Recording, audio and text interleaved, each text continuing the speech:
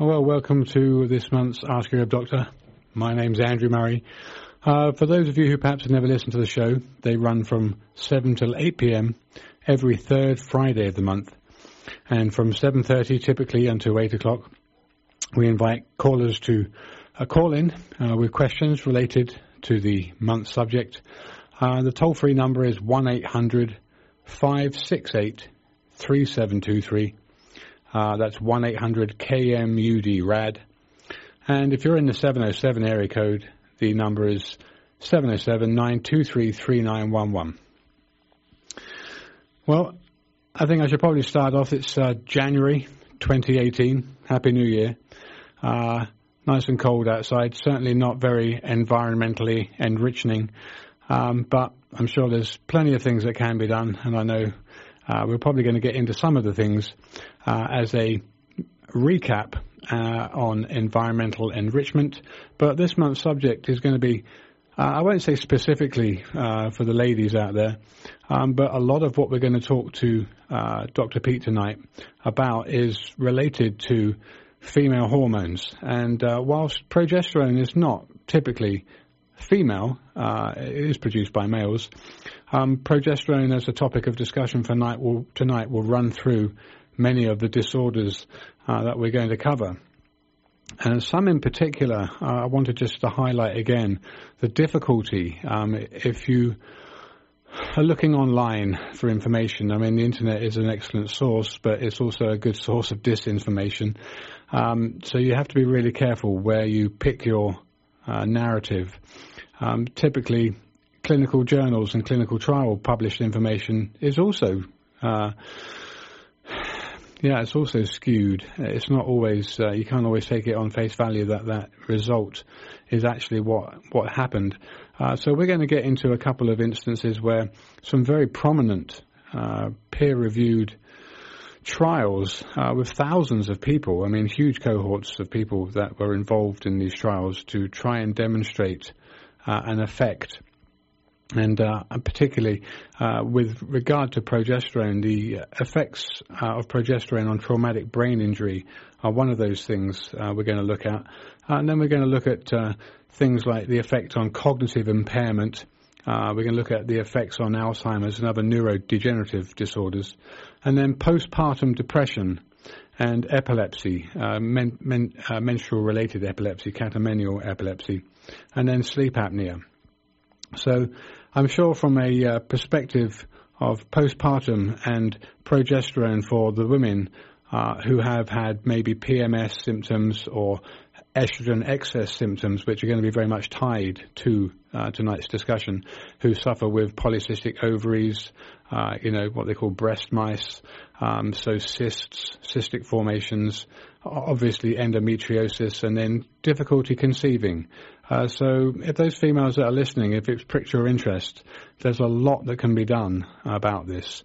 I graduated 20 years ago now with an honours degree in herbal medicine, and I've worked with Dr. Peat here for the last 9 to 10 years. And a lot of what we found out from Dr. Peat has been pretty revelational, because when I was studying herbal medicine in England, even the medical literature, and we were trained by doctors and endocrinologists and pathologists and all the other ologists, but they all came out of a medical background. We weren't really taught by holistic practitioners, apart from maybe the materia medica side of the education. So we were taught by doctors, and we had gynecologists and physiologists and pathologists. So, but they have the same kind of medical background, and a lot of the things we learned, I've later found out from Dr. Peat and from doing research online, looking to see deeper. There actually is quite a lot of untruth in what we were told as is what's good for you. So hopefully these shows are all online. Our website, which is www.westernbotanicalmedicine.com, there's a resource tab, and every one of the shows that we've recorded with Dr. Peat here since 2008 are there. I think there may be the last 1 or 2 months have yet to be put up, but essentially it's a great resource and it's free, so people should definitely go there and look at that. And then obviously Dr. Peat's website, and he's very much somebody I want to support fully. His website is referenced with lots of articles. All of these articles, I should say, are fully referenced. So his speciality, I'll just introduce him here in a second, and he can just give you his bio. But I know people that are listening who probably tuned in just for the show know him, but there's always people that I come across who've not heard him before, and so obviously he's a great resource to further learn and relearn some untruths that we've been brainwashed with. So I don't see the engineer's talking to somebody. I don't know if he's talking to Dr. Peat or not. Let me just see if he's there. I'm here. Oh, hi, Dr. Peat. Well, thanks so much for joining us again.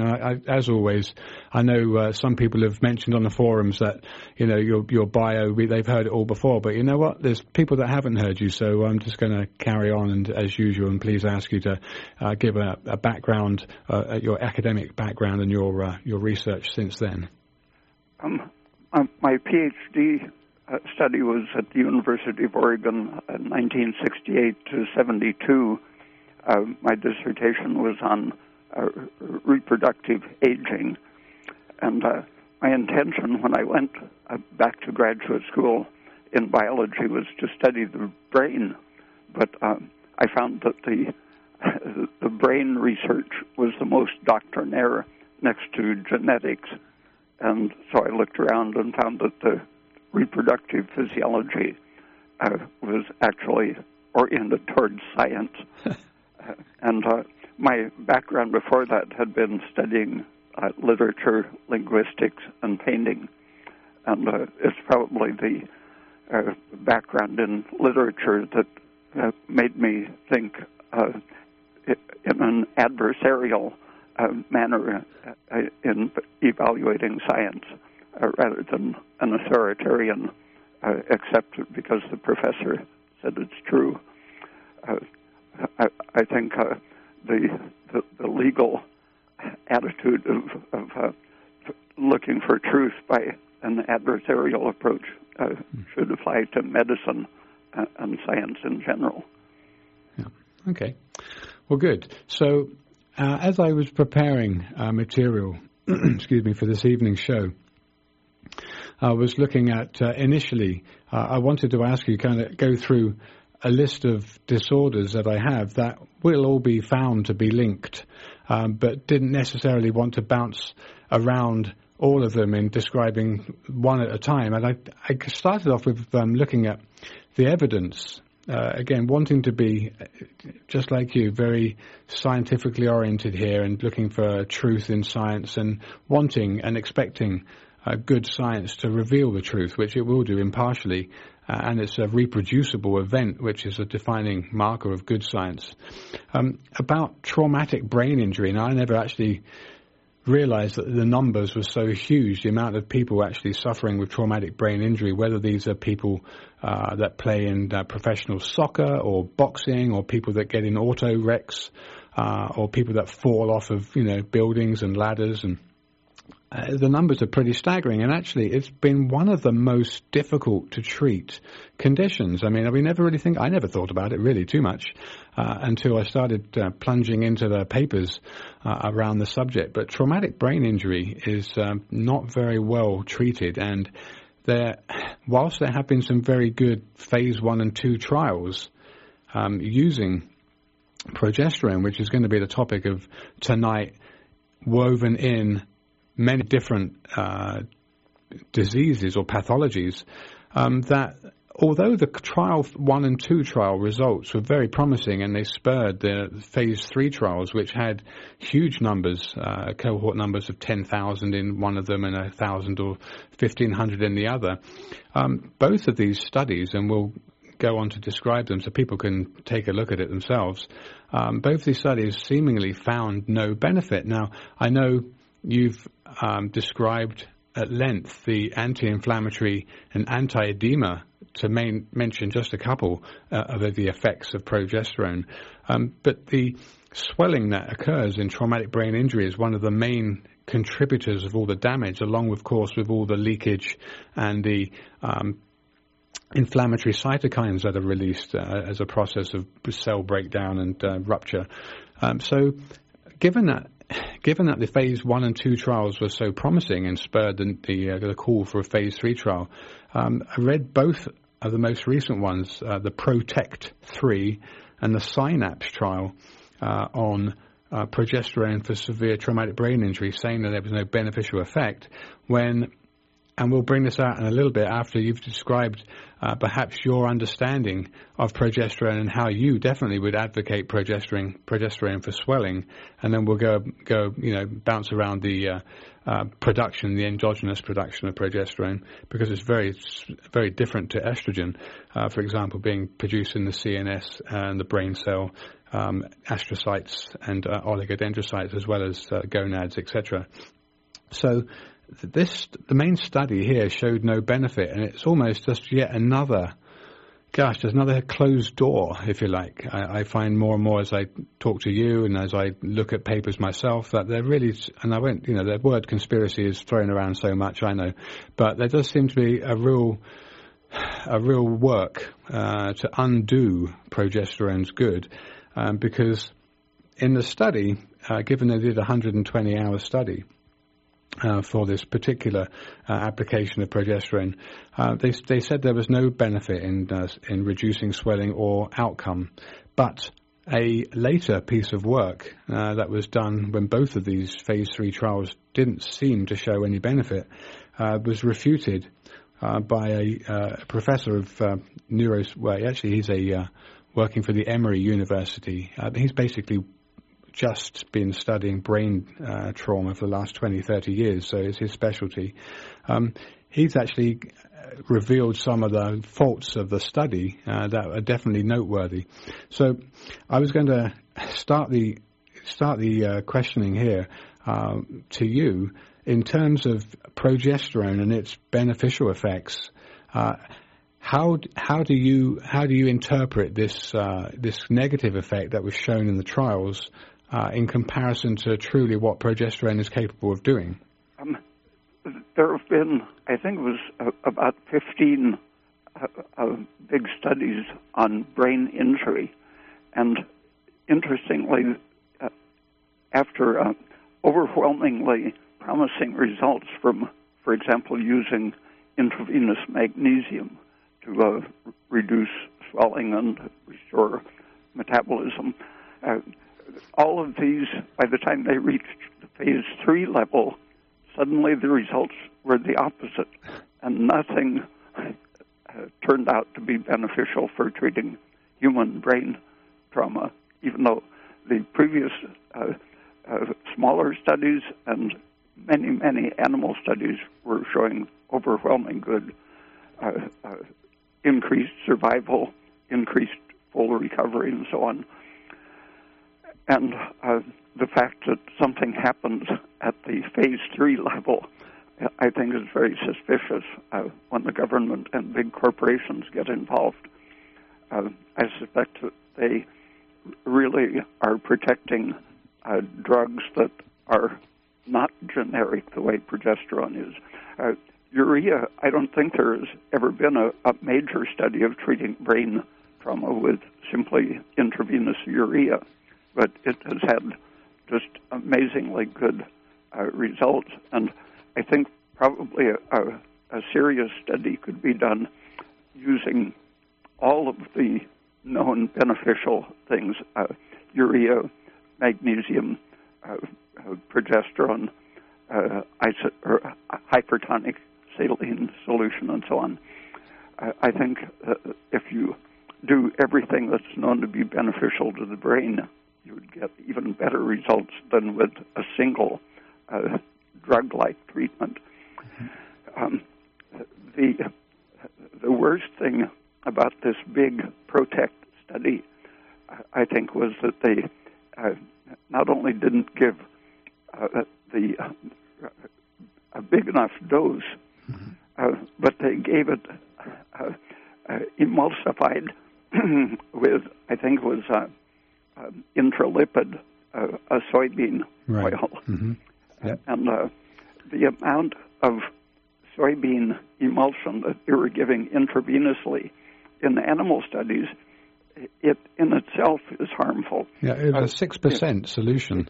I think it was about 1970, someone injected an emulsified soy oil into rats and showed that on the first pass through the brain, 17% of the oil was taken up into the brain. There's no blood-brain barrier that functions against oil. And then they dissected the brain and showed that one dose of oil was enough to alter the morphology of brain cells. Yep. So intravenous treatment with something supposedly beneficial with a known toxin to the brain with a long history of evidence. It's hard to imagine how corporate and government interest putting millions of dollars into the project could have been that ignorant. Yeah. Okay, and the other thing I noticed from that trial, you mentioned the 6% soybean oil that they used. They were only using 2 milligrams of progesterone per milliliter for the active treatment, and then the drug infusion was started intravenously with a loading dose of 0.71 milligrams per kilo body weight per hour for 1 hour, followed by 0.5 milligrams per kilo per hour for the rest of the 119 hours. So they were getting two, and I'd like you to put this in perspective for people that are listening, because maybe people don't quite understand the normal values that females are exposed to during the menstrual cycle and or pregnancy. So 2 milligrams of progesterone per mil, so basically 0.5 milligram per kilo per hour for 120 hours. So would you put either half a milligram or 2 milligrams in perspective of the progesterone exposure that most females enjoy? Some people have reported that in the last week or two of a healthy pregnancy, a woman's placenta is producing 800 or 900 milligrams of progesterone per day. Right. And that doesn't do anything potentially harmful. It's very protective. Women generally feel great the last 2 or 3 weeks when their progesterone is at a maximum. So they could easily have given 2,000 milligrams of progesterone per day instead of a few hundred milligrams. Right. Well, this was 2 milligrams. So, 2 milligrams per hour. Okay, crazy. So that brings me on to the next thing, and it took a long time to find this because there's a lot of information, repeated information that people are quoting from this same study to say that progesterone is not effective for traumatic brain injury.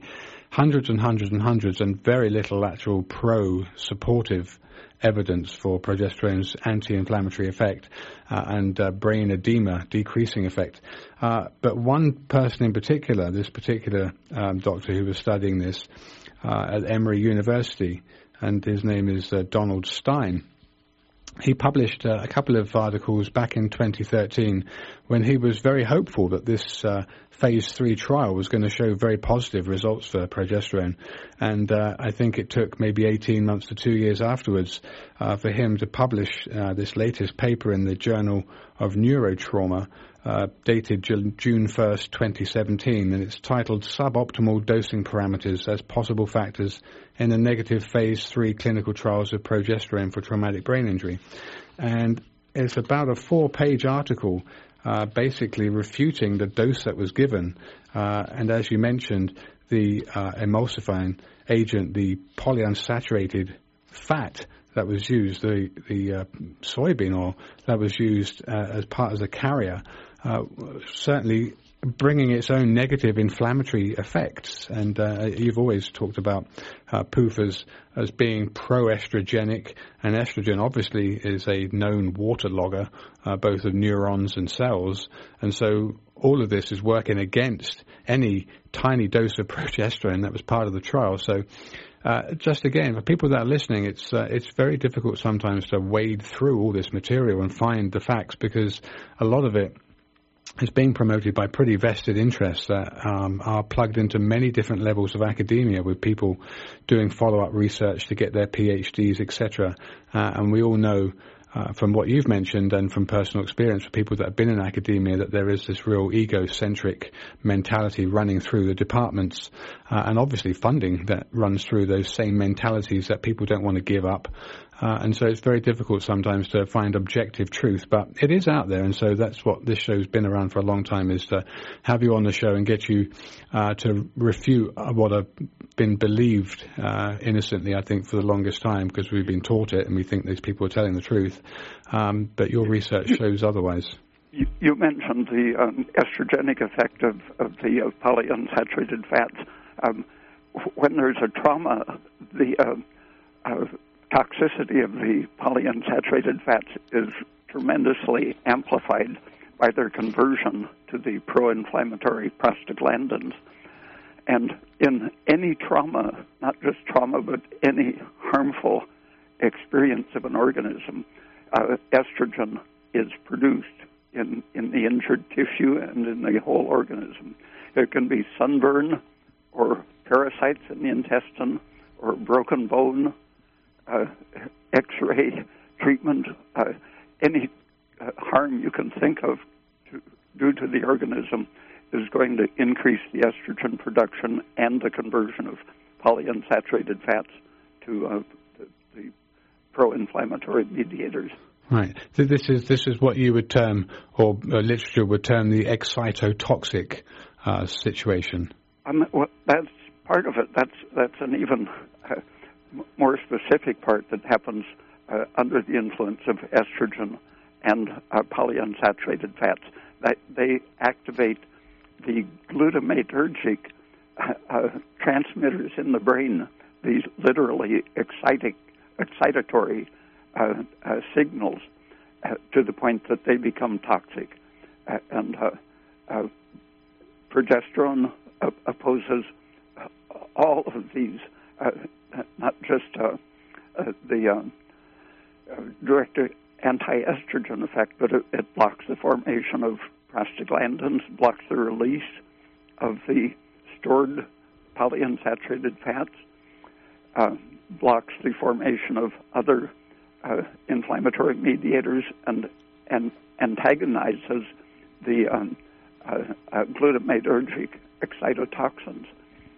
Every function of the organism you can think of that's harmed by trauma is intensified by estrogen and polyunsaturated fats, and those are blocked by progesterone. Okay. All right. So you're listening to Ask Your Herb Doctor, KMUD Galberville, 91.1 FM. From 7:30 until the end of the show, 8 o'clock, people are invited to call in with questions either related or unrelated to this month's subject of progesterone and its treatment for traumatic brain injury. We're going to look at cognitive impairment, Alzheimer's, going to touch on that a little. Postpartum depression is quite interesting from a female perspective, postpartum.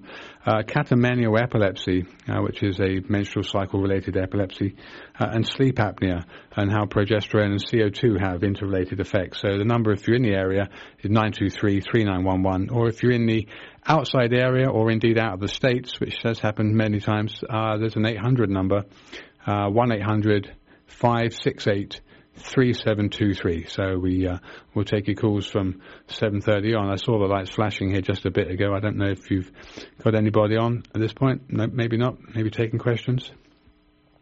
Okay, we can always go back to him if he's there. Okay, he's there. Let's take this first caller. Caller, you're on the air. Where are you from? What's your question? My name is Jeff from New York. I was listening to the comment about progesterone, and progesterone is, I guess, the miracle product, but does it only apply to women? Because I think you've mentioned in the past that pregnenolone is sort of universal, but progesterone men have to be careful about. And I'm not talking about like a 25-year-old. I'm talking about like a 55 to 70-year-old where the risk of endotoxins is increasing just with basic age. So that's one question that I had. The other one is with regard to salt and insomnia. I was actually using sea salt, and I switched over, having read your forum, to canning salt, or actually kosher salt, which is pure salt, doesn't have any other minerals in it. Okay. And I actually think it really helped, and I'm just wondering if you would agree with that and sort of why, because I don't seem to be waking up at 3 o'clock in the morning anymore. I seem to be able to sleep through the night. So it might not be the only item, but anyway, that was the second question. Thank you. Okay, I'll let Dr. Peat ask the progesterone, answer the progesterone question with men and progesterone. How safe is it? But I will quickly just say the whole thing about salt and natural salt and Himalayan salts and deep earth crystal salts.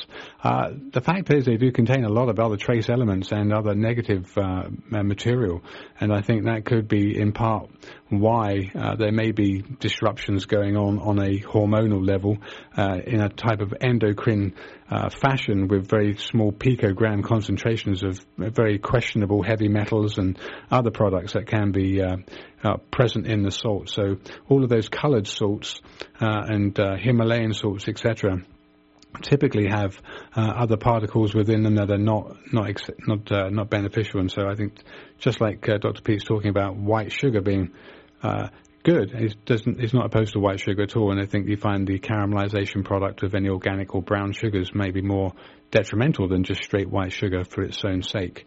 But so you agree with so you use kosher salt? Do you agree that kosher salt and canning salts are the same, and that's the product that would be most efficacious for this type of program?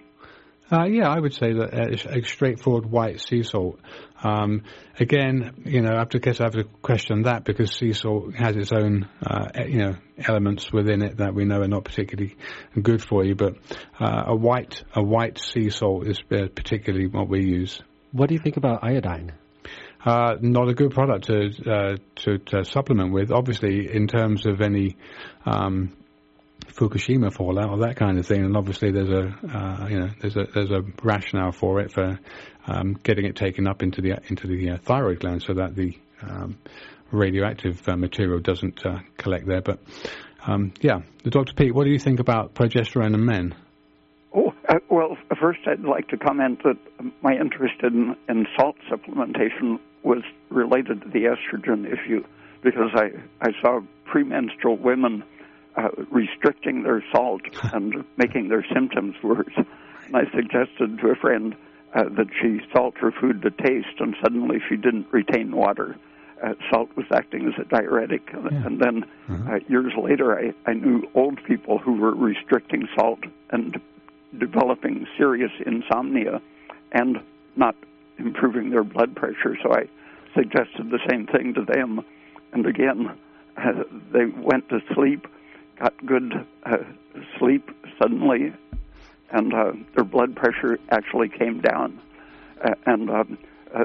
Then I realized that Tom Brewer, with his diet for pregnant women in the 1950s and 60s, had seen the same thing, that some people he collaborated with supplemented pregnant women with toxemia symptoms with huge amounts of salt daily, and their toxemia essentially was cured. That's Shanklin and Hoden's book. Anyway, the progesterone, I used it myself in the after I had worked with it in aging animals. I tried it on my own migraines, and twice in having a very intense migraine, I had complete reversal of the symptoms from 1 to 2 minutes, from a total migraine to total wellness after ingesting about 100 milligrams, I guess it was. And that was what really got me interested in describing it to other people. When I took too much for too long, I noticed that it had the effect of a cold shower for a day or two, an anti-testosterone effect. But that passes quickly when you stop taking it. And I found as I got older that I could tolerate 5 milligrams or 10 milligrams a day without that anti-testosterone effect. Several people have told me that it actually seems to reinforce their testosterone. And I think that works because testosterone, when you're under stress, is being converted to estrogen.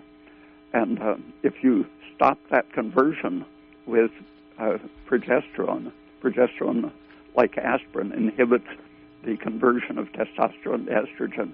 You can actually raise your testosterone by blocking that conversion of stress. That's very interesting. The question on iodine a moment ago, I know you've mentioned that, taking a very small amount or even a seemingly small amount can be toxic, but that was in an experiment. So as you probably have written incredibly articulately, and I don't want to make this political, but clearly the fluoridation of the water is something that Americans just literally can't escape. Yeah. So I'm just wondering, outside the laboratory, does more iodine make sense in the context of an environment where you're so exposed to fluoridated water that you can't really escape it? Does it counteract it and maybe would suggest more than a small dose to offset the fluoride that you're probably consuming without your knowledge? I've never seen a test of that idea. I think it should be tested. When I spent some time in San Francisco without thinking about the fluoridation of water there, I was using a daily supplement of T3, Cytomel, and within a few days I developed a migraine, which made me assume it was a sudden crash of my thyroid function. And so I looked up the interaction. If you take T3 with fluoridated water, if it's in your stomach at the same time, the amount of fluoride in the water will totally knock out the dose you're taking. But I think there is some effect once it gets in your body, as long as it's circulating as ionic fluoride. I think it will knock out any T3 that it runs into. That's great. I have just one last question, if I may. On amino acids, you say, like gelatin, you're better off taking gelatin because that's how you get your proline and your glycine. It's more bioavailable and cleaner without any additives.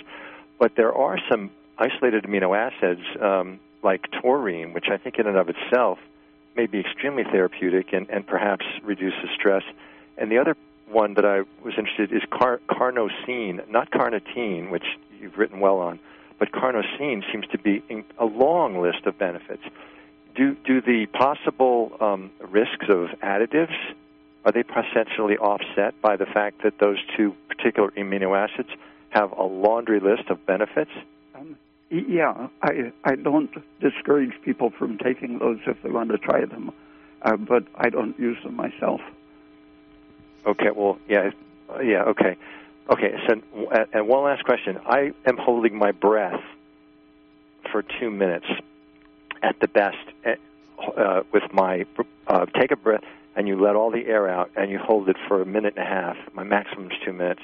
And then you take one breath in and you hold it for 1 minute to 1.5 minutes. When I do that, sometimes I can do it better than others. It seems that might be a good proxy for bag breathing or swimming or whatever to increase your CO2. And is that something that if you practice it over a period of time, as an older person, you can reduce the systemic stress to your body, as opposed to putting your whole body in a bag of CO2 gas? Holding your breath does have its value, but the amount of time you hold it depends on your metabolic rate.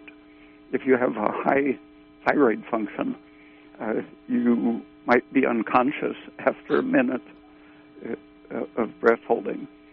So if you have a high metabolic rate or low?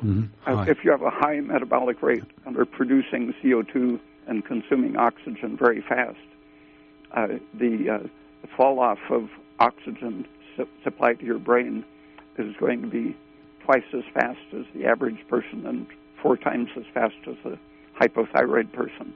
So if you have a high metabolic rate, you don't want to force yourself to go 2 minutes. Is there a good average for someone who's like modestly hypothyroid? I mean, as you get older, everyone becomes hypothyroid, right, to some extent. So, I mean, not to pin you down, but like doing it a minute a day, is that a good target, like 60 seconds? Because it's not hard, it's not easy. It's just something you can do and seems to certainly feel relaxed afterward. I mean, you feel like your blood vessels literally are relaxed. It's very odd feeling. I mean, a very high proportion of the population is breathing too fast, hyperventilating, and so it's beneficial for most people to hold their breath or breathe slower to some extent. But there's no way without doing an oxygen consumption test that you can tell exactly how many seconds you should hold it. Gotcha. I gotcha. But I think that's a good point. If you're doing it and you reduce the number of breaths you take during a normal minute without thinking about it, then you've improved. There's some benefit, right? Because you're taking fewer breaths per minute. Yeah. Okay. Well, thanks for your call. We do have another caller on the line waiting to get on in, so let's make sure they get the opportunity. You're on the air. Where are you from? What's your question? Yes. Hi. This is I'm calling from Finland. And always very grateful for your show and, just learning so much. My question is unrelated to this week's topic. It's basically prompted by a recent book in French by a doctor who founded the Oxidative Stress College. And so I'd like to know if this whole white fat, brown fat thing is good science. What I found in the book, which just came out recently, this is why I dare to mention it, is basically the assumption from this doctor that you cannot get rid, or it's almost impossible to get rid of white fat. You just accumulate it, and the only one thing that they mention would be to use cold. But I know that in past shows it has been told that the stress created by applying cold makes it almost worse than not applying it. So this would be one of the questions. And my other question is, I've seen a study, basically it's on mice, so I don't know if it's applicable, if it's good science either for men, but that also goes as far to say that starvation or fasting, actually not starvation, fasting would actually reverse the thing, so basically turn good brown fat into bad white fat. So any opinions on this would be appreciated. Thank you again. So, Dr. Peat, what do you have to say about brown versus white fat? I mean, there is a lot of good, interesting research on that, and my orientation to it is that the activation of T3, the active thyroid hormone, is the crucial thing, and that, yes, stress will, prolonged fasting is going to have a lot of harmful, counterproductive effects, and one of those is that it knocks out the T3 in the various tissues. Even though the T3 that circulates in the bloodstream is 2/3 of it roughly is produced in the liver and about 1/3 in the thyroid gland, but the various tissues of the body, muscle, skin, kidneys, brain, all of the tissues that have been studied are able to produce T3 from T4 locally as to supplement whatever can get in from the bloodstream, so that even if your circulation isn't delivering enough T3, your tissue is able to produce it itself. And the crucial factor for producing it locally in the tissue, it's partly glucose, but fructose seems to have a special ability to activate that tissue local production of T3. And so I would say that eating enough sugar, having your orange juice and other fruit regularly throughout the day is much better than either chilling yourself or starving yourself. Okay. And may I just ask one more thing, just Go ahead. Very quickly?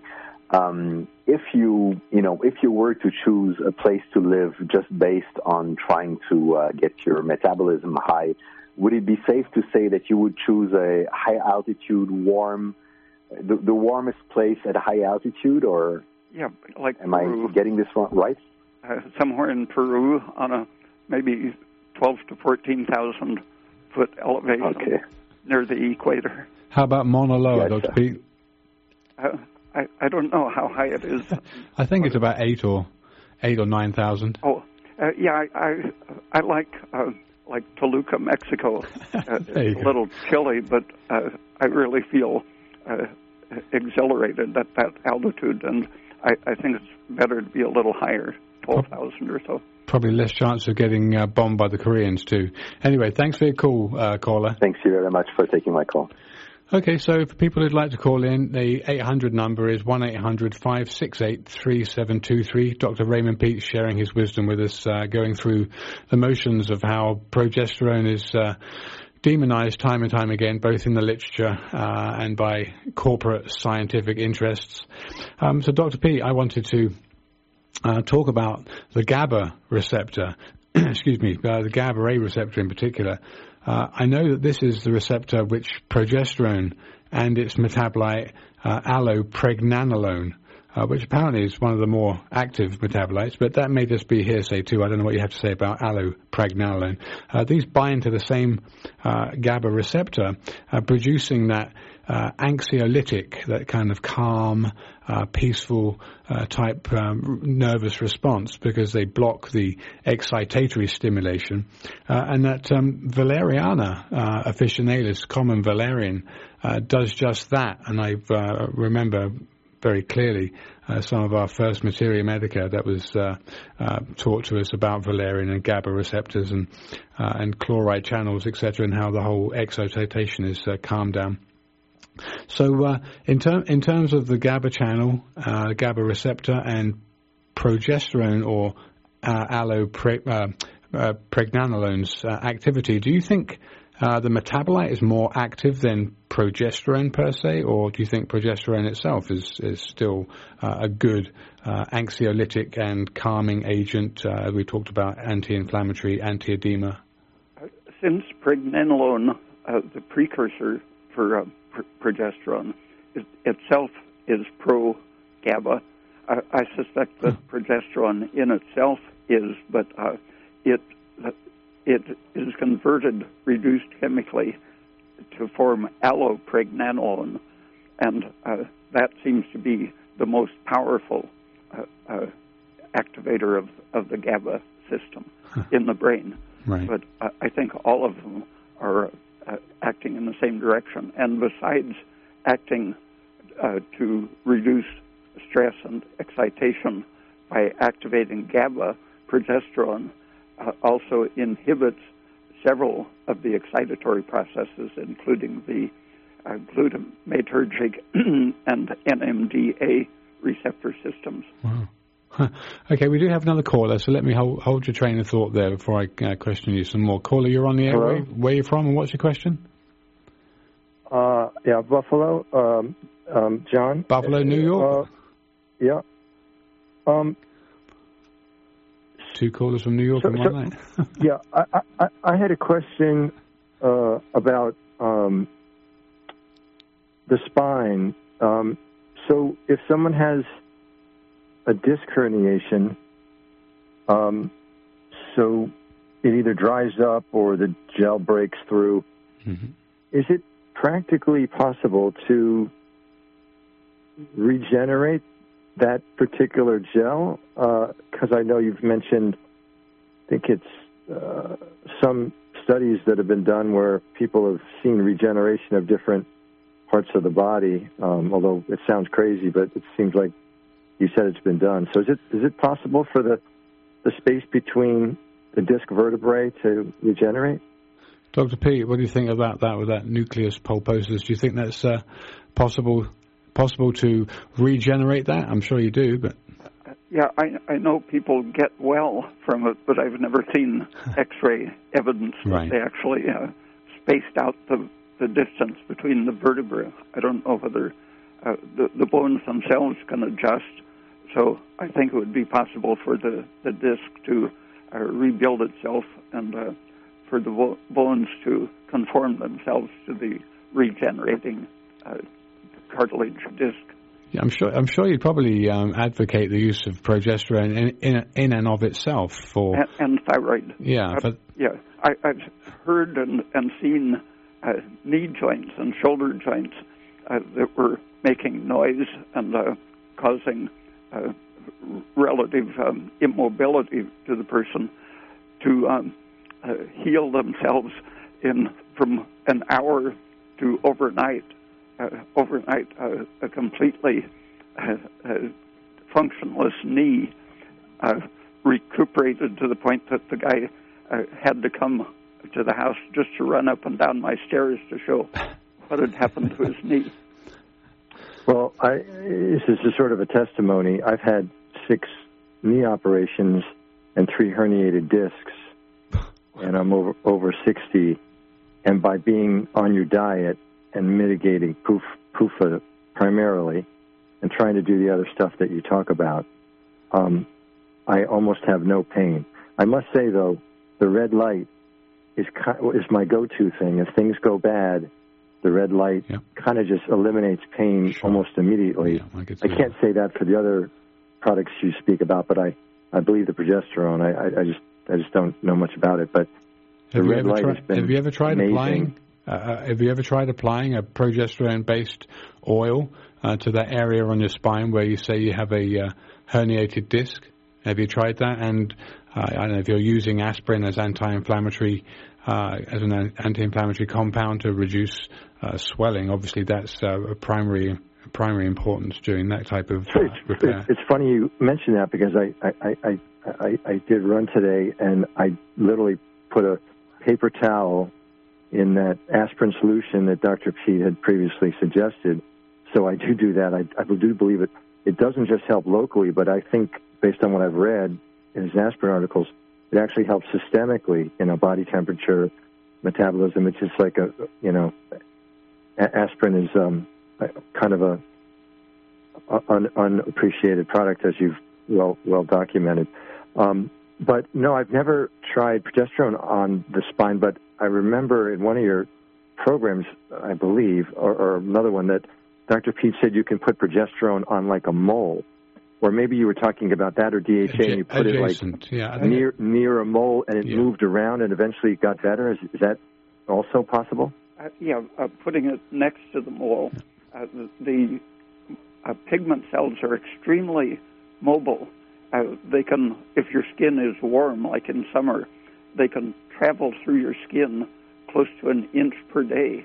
And if you know what they're looking for, depending on whether it's on your forehead or your wrist or your chest, if you put it in the right place, they will apparently satisfy their need for the progesterone or DHEA and go back to where they should be to keep your hair pigmented, for example. So the mole just kind of breaks up because the pigment sort of doesn't clump together? It congregates because they're deprived of something where they came from. And for example, on my temple, I applied, I forget which it was, DHEA or progesterone, on the front side. And the next day there was a ring of pigment cells nearly an inch to the back side. And the mole itself had shrunk. The second day I applied another dab in front of it, and the following day it was like a bullseye, 2 brown rings spaced out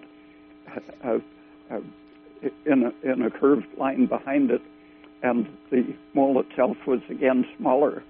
And I kept doing that, and within a few days, a red, shiny blood vessel appearance constricted the base. It had been as big as a dime, and it constricted down to about the diameter of a matchstick, and then dried up and fell off and didn't leave a scar. Wow. Okay. Well, thank you. So Andrew had mentioned about GABA, and so that just spurred a question based on his comment.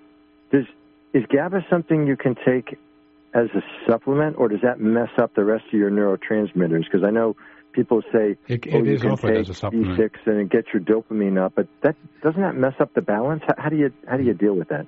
In animal studies, when they gave it to a healthy animal, none of it seemed to get into the brain. But if the animal had been sleep deprived, so its brain really needed GABA and was in an excited state, then the GABA was able to get in the brain and relax it. Okay, we do have another caller, so let's make sure we get this. Thanks for your caller, I don't mean to cut you off so quick, but we do have another one. And where are you from, and what's your question?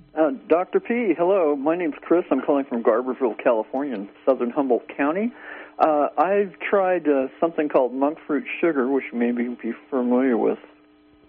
No, hadn't heard of it. Okay, monk fruit sugar is a melon, and it comes from southern China. I recently found out about it, and about 3 months ago I purchased 2 pounds of it, and I stopped eating table sugar entirely, granulated white table sugar, thank goodness, and brown table sugar. Went to this organic product, tried it, ate like 1.5 pounds of it over a month, just, putting it on cereal and et cetera. And all the pain in my body, I think, from the sugar inflammation absolutely disappeared, including like the toes and extremities. I'm 63 years old. I'm a big guy, but I'm in the process of losing a considerable amount of weight. And why I'm telling you about monk fruit sugar is I seem to be progressively losing weight. I'm interested in knowing about the anti-inflammatories. I also have been promoting stevia sugar on another radio station in San Francisco called KGO about 15 years ago. And it's kind of taken over in America because of its anti-inflammatory, low glycemic index, actually zero glycemic. Monk fruit sugar, if you go online and look at it, it's zero glycemic. It's almost exactly like white table sugar, tastes the same, but it's zero glycemic. So any diabetics out there might want to try monk fruit sugar, which you can buy at local health food store. It's more expensive, but boy, talk about prevention and a pound of cure and all that. What do you think of this? Have you heard of this product, Dr. Peat? The effect that I was describing of ordinary sucrose, for example, in orange juice, is able to stimulate weight loss by activating the T3 in your fat cells. So fructose is available at health food stores in the pure form. If a person is diabetic, that doesn't increase the blood glucose the way. Are you still with me? Yep. Okay. Why I'm telling you about this monk fruit sugar, MONK fruit sugar, is that it's zero glycemic. It seems to go in, and everybody in America, everybody in the world has eaten table sugar over a lifetime. But what does it contain? What sugar does it contain? I don't know. It's a melon, but I don't know what the constituencies of it is. I think it's mixed with erythritol, which is the stevia product. But the monk fruit, when I purchased it and ate it, and it's been about 2 months now, I have absolutely no problems with inflammation. It seems to have neutralized the inflammation. I have, after that 2 months were over, I started eating white table sugar again, and organic brown sugar. And it absolutely has negated the effect, all the inflammatory effects of that white sugar as I've been eating it. I was doing my own experimental study. So I've been telling everybody about it that's overweight that they should go from eating granulated cane sugar, table sugar, to this monk fruit sugar that's in melon form and zero glycemic. Well, I'd be interested to know what constituents it has.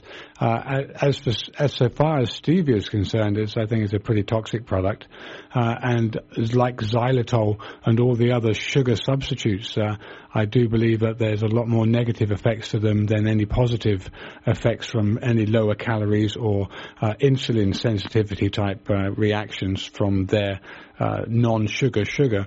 But I've never, I know there's lots of information out there that will say that sugar's toxic or it's pure white and deadly, etc. And we've totally visited it, and I don't think there's any mileage in it. Not too sure why it is that you would have had your inflammation clear up, but it's good that you did. Who knows what else is going on with you, with your thyroid, etc. You said you were pretty large. I don't know if you have any metabolic issues, maybe have some low thyroid situation happening with you, but typically those situations there do predispose to toxin buildup, and that obviously has its effects, as does weight on the joints. So I think all of those things kind of work against you, but happy that you got a reduction in your inflammation. But anyway, Dr. Peat, thank you very much for joining the show again. Appreciate your time so much. And we didn't get through much this evening, but I appreciate the callers that called. Perhaps we'll carry on next month and then go on to another topic from there. Okay, very good. Thanks for your time. Okay, so for people that have tuned into this evening's show, if you place calls, thanks for your calls and input. For people that want to find out more about Dr. Peat, www.raypeat.com. Fully referenced scientific articles that have been produced and plenty of information and references to back up what he's saying. Again, for those people who have listened to the show this evening, the first part I was mentioning about the use of progesterone in traumatic brain injury, do take a look at those two studies. One, was the Synapse study, and the other one was the Protect 3. Read them. I mean, they seem to show that there is no benefit, and yet Dr. Donald Stein has produced a paper here in 2017 in the Journal of Neurotrauma. He's been a brain specialist for 30 years. That's all he's done. And his paper here, I think, outlines quite clearly the shortfalls of the study, and that actually progesterone is a very good model for treating this kind of disorder. So there's certainly hope there, and progesterone's got a lot of other benefits that we didn't get into. I know we've mentioned it on other shows, but certainly not the product that the industry would like to tell you it is, because it's actually estrogen.